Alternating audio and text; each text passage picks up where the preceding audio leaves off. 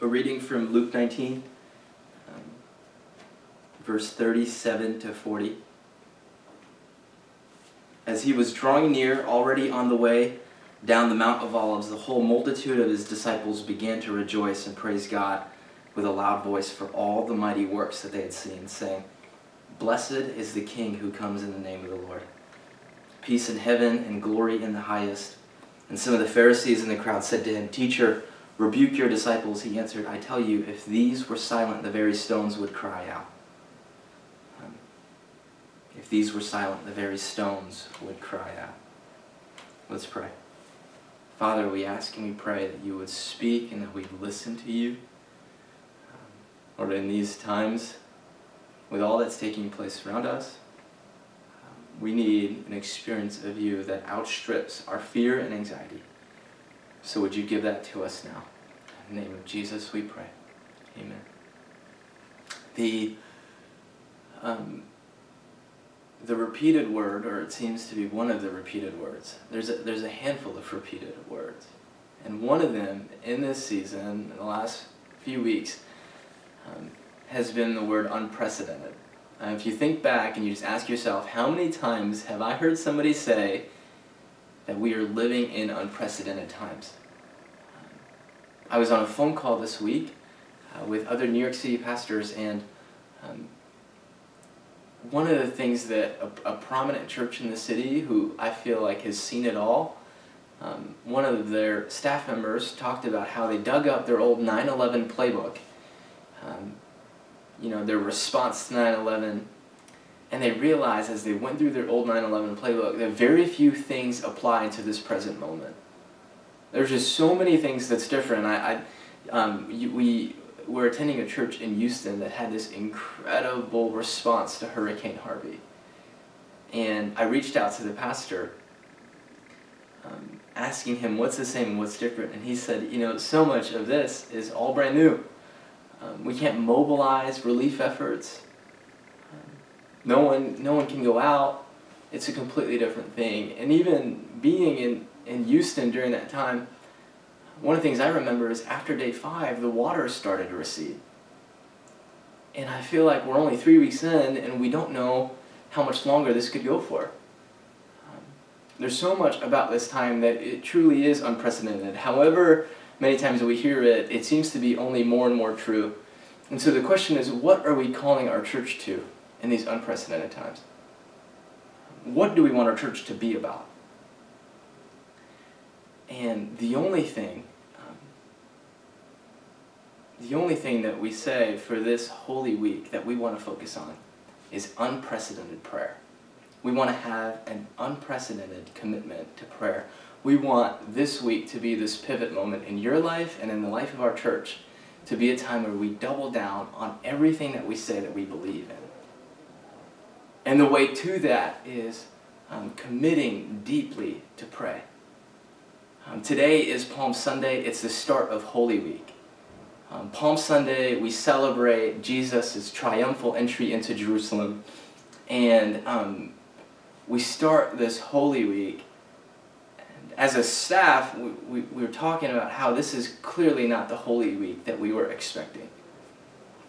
Even a couple weeks ago, we were having conversations about the kind of Easter celebration we wanted to have. As someone who gets excitable as soon as somebody starts talking about fun things, I'm quick to pile on, and we were talking about bouncy houses and outdoor festivals and a special location and venue and sandwiches from Morty's, a staff favorite. And all of that are things we can't have. But even in the midst of everything that's taking place, I wonder to myself, is it possible that everything we lost might not compare to everything that we can stand to gain if in this moment we double down and press deeply into our call to pray with unprecedented commitment? And you're probably wondering to yourself, where am I going to find the energy to do that? My current days are filled with trying to manage 8 things that I didn't have to manage when this first started. I'm both trying to do my full-time job, while at the same time trying to care for my kids. And I think this passage this morning, this triumphal entry, gives us something. Gives us something to look and find energy. I think in this passage we see three things that can show us a way forward. First,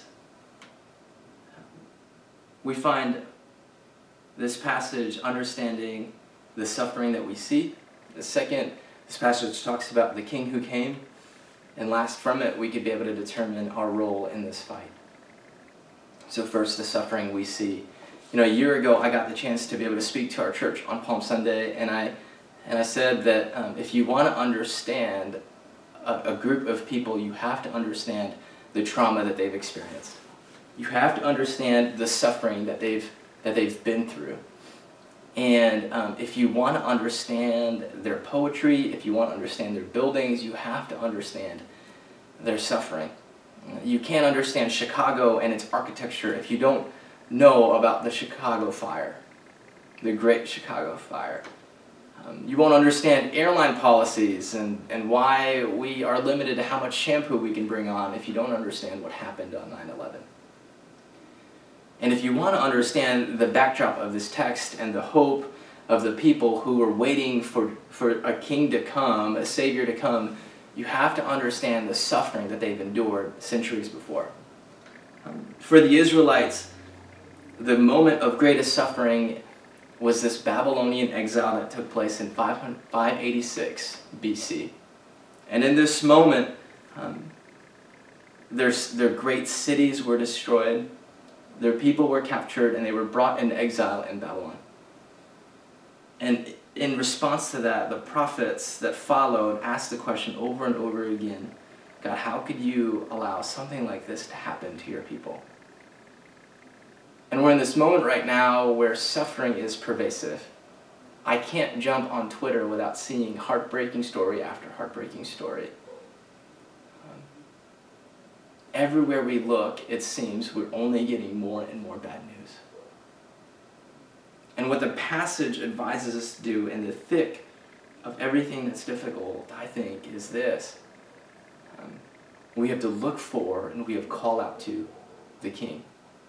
We have to look for and we have to call out to the King. Because what this passage and what the people of Israel understood, that if they were doing it right, suffering can deepen and sharpen their understanding of reality. Suffering can deepen and sharpen understanding of reality. And we have a choice that we have. We're constantly moving. Things are dynamic. Will we move towards pressing in and trusting the words of Scripture and the invitation to call out to God? Or will we just throw up our hands and say, this suffering is way beyond anything that I understand, and so all I'm going to do is dismiss? Will we press in or will we dismiss?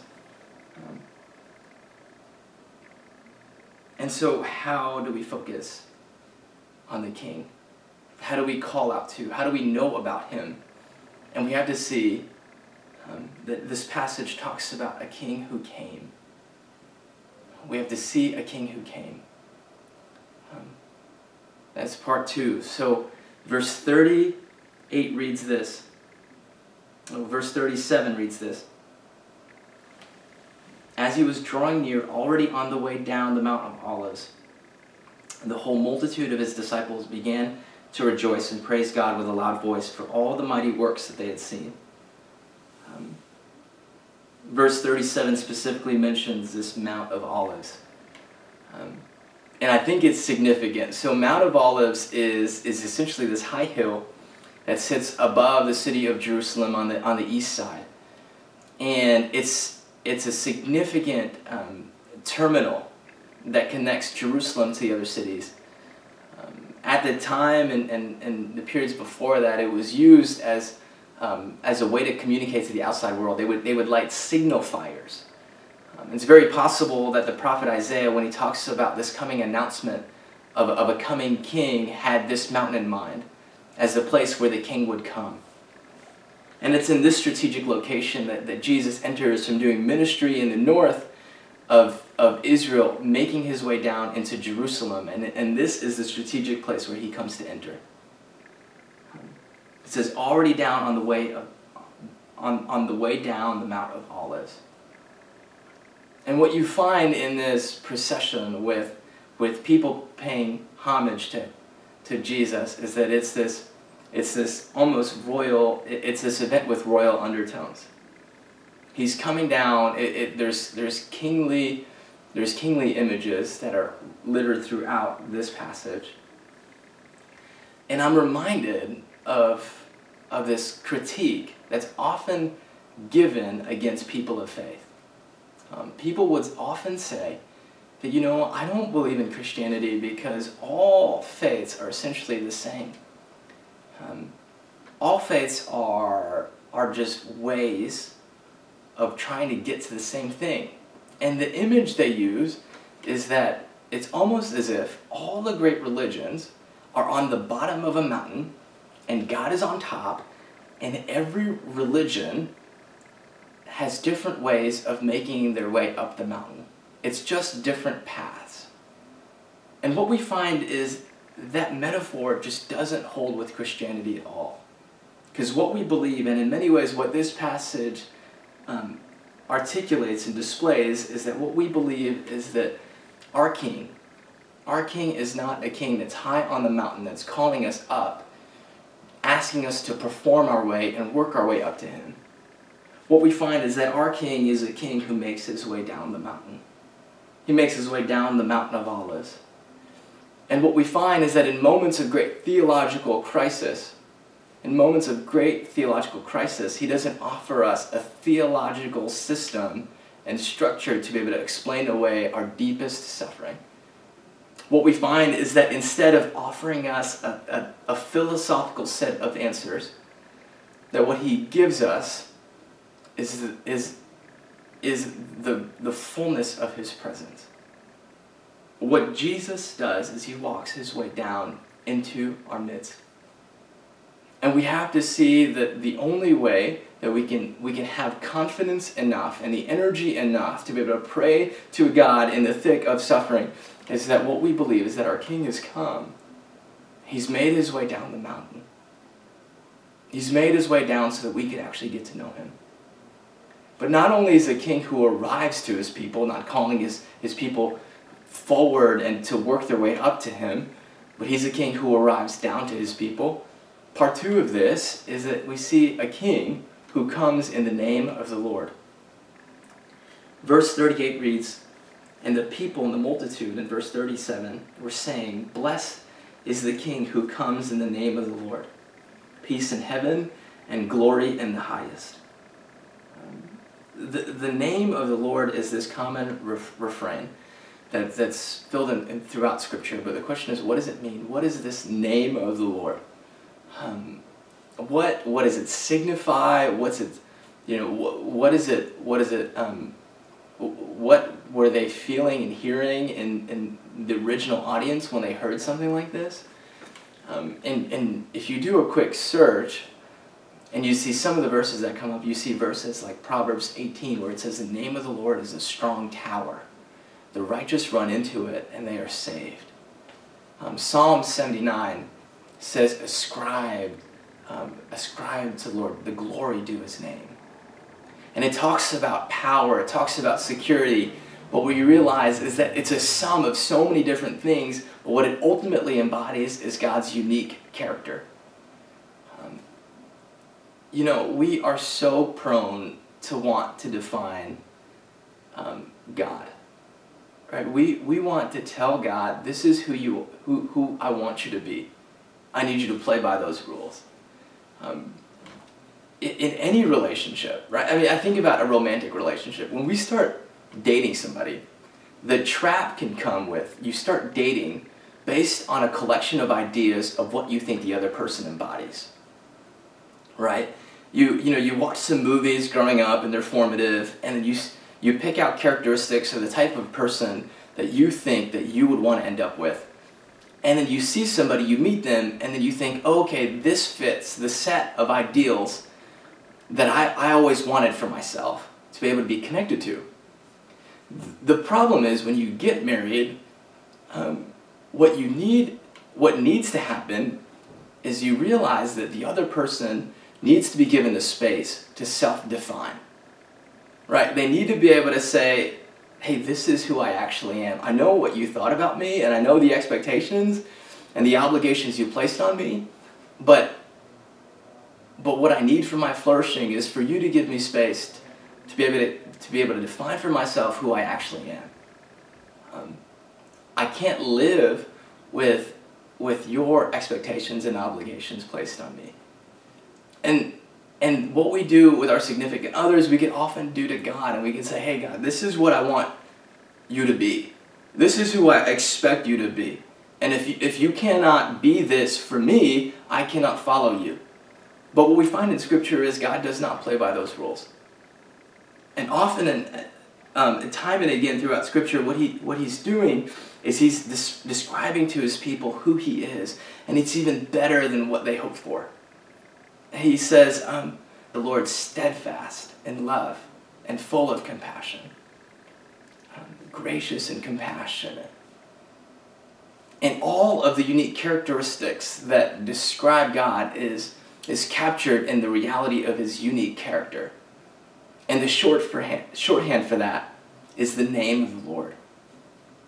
And what this Christian, and what these Israelites, whenever they invoke this sense of this name of the Lord, it carries the history of that relationship. They were a stubborn people, and in their history, what marked their history was rescue after rescue. Rescue after rescue. Every time they made a mistake, God would rescue them. And every time they would say the name of the Lord, it captured that history of these moments in time when they were rescued by their God. And the Christian writers pick up on this after realizing what Jesus had done in that first Holy Week. They talk about how this Jesus has come in the name of the Lord. And not only that, but this Jesus now captures the full hope of their longing. Philippians 2 reads like this, therefore, we'll start with verse 8, and being found in human form, he humbled himself by becoming obedient to the point of death, even death on the cross. Therefore God has highly exalted him and bestowed on him the name that is above every name, so that at the name of Jesus every knee should bow in heaven and on earth and under the earth, and every tongue confess that Jesus Christ is Lord, to the glory of God the Father. And what you find is that the first worshipers who were worshiping Jesus when he comes down Mount of Olives, and they're saying, blessed is the name of the Lord, after that first Holy Week, when they see all that he had done, they'd realized, oh my goodness, it's his name. His name has power. The name of Jesus has power to rescue and deliver us. And what the first Christians realized is not only in Jesus do we have an understanding of God's unique character embodied in human flesh and form. Not only that, but the followers understood that those who knew him and followed him and then surrendered their lives to him had unique access to him. And what they believed is that when they called on the name of Jesus, it had real power. It had real power to shape situations. It had real power to provide rescue in times of great distress. And so not only is there suffering that we see, not only do we find our hope in the fact that there was a king who came, but we realize that our role in this fight, our role in the middle of this intense suffering is to call out on the name that has power. I love the way that this passage ends. It says, there's two responses when we realize that Jesus and the name of Jesus has real power. And it's this. The disciples, and it says here, the multitude were crying, blessed is the King who comes in the name of the Lord. Peace in heaven and glory in the highest. And here are the two responses. And some of the Pharisees in the crowd said to him, Teacher, rebuke your disciples. The first response is, one, when you realize that the name of Jesus has power, is you can dismiss it completely. You can say, this isn't what we expected.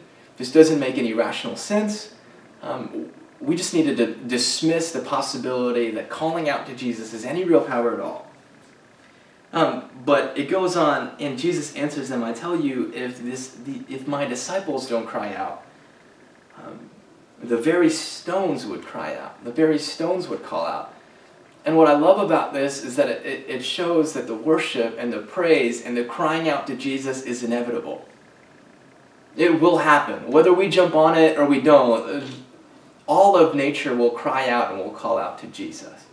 And the opportunity we have is to be a part of it as well. And this is what we hope to do this week. We're calling this the Holy Week of Prayer. And in the intensity of the situations and the sufferings, we want more than anything this to be a pivot moment in your life and in the life of the church. We're going to call out, we're going to cry out. We're going to believe in a God who hears us. We're going to believe in the power and the name of Jesus. Every day this week, there's going to be an opportunity for us to gather together in prayer. Whether that's just all of us individually fasting together on Monday, or on Friday taking turns to be able to pray within different time slots. We want this to be a pivot moment.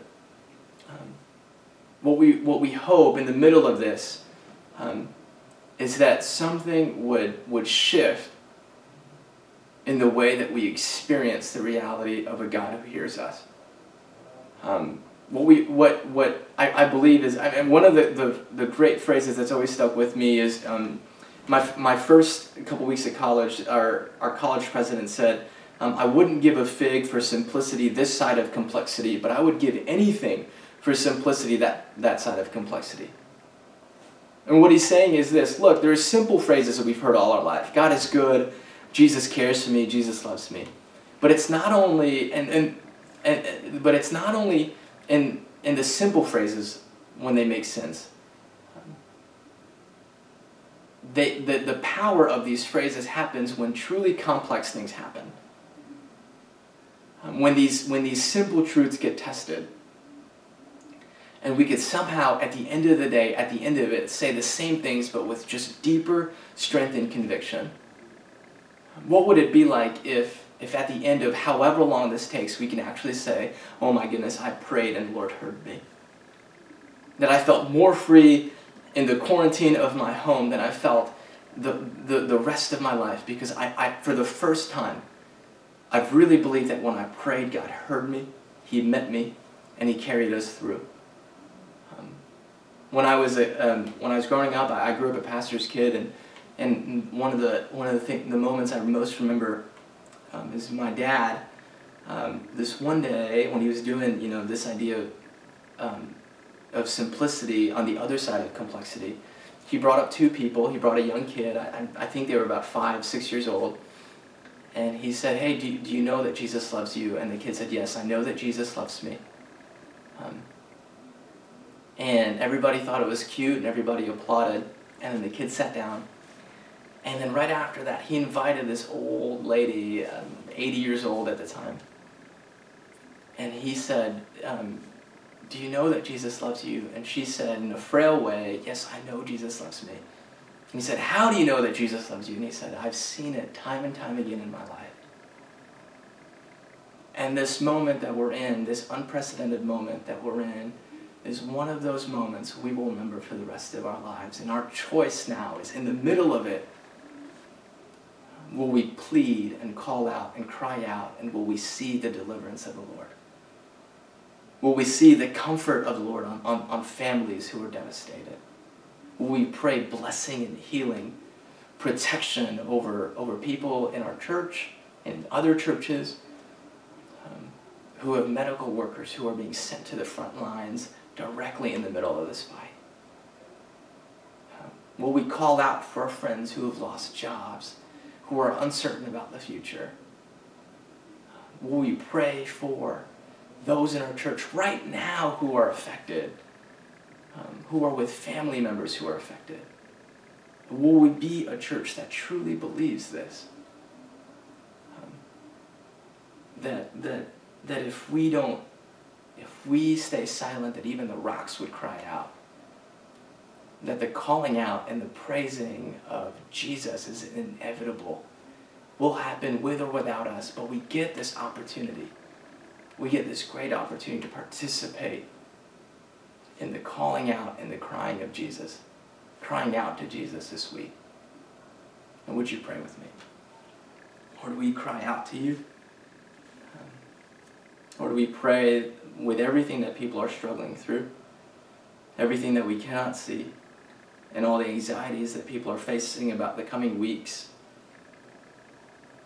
Lord, we pray that you would meet us in our fear, anxiety, and would you make us a church who calls out and cries out to you? Would that become the norm? And would we find as we cry out to you that your mercies are abundant, and your power is sure, and your love is steadfast. In the name of Jesus we pray.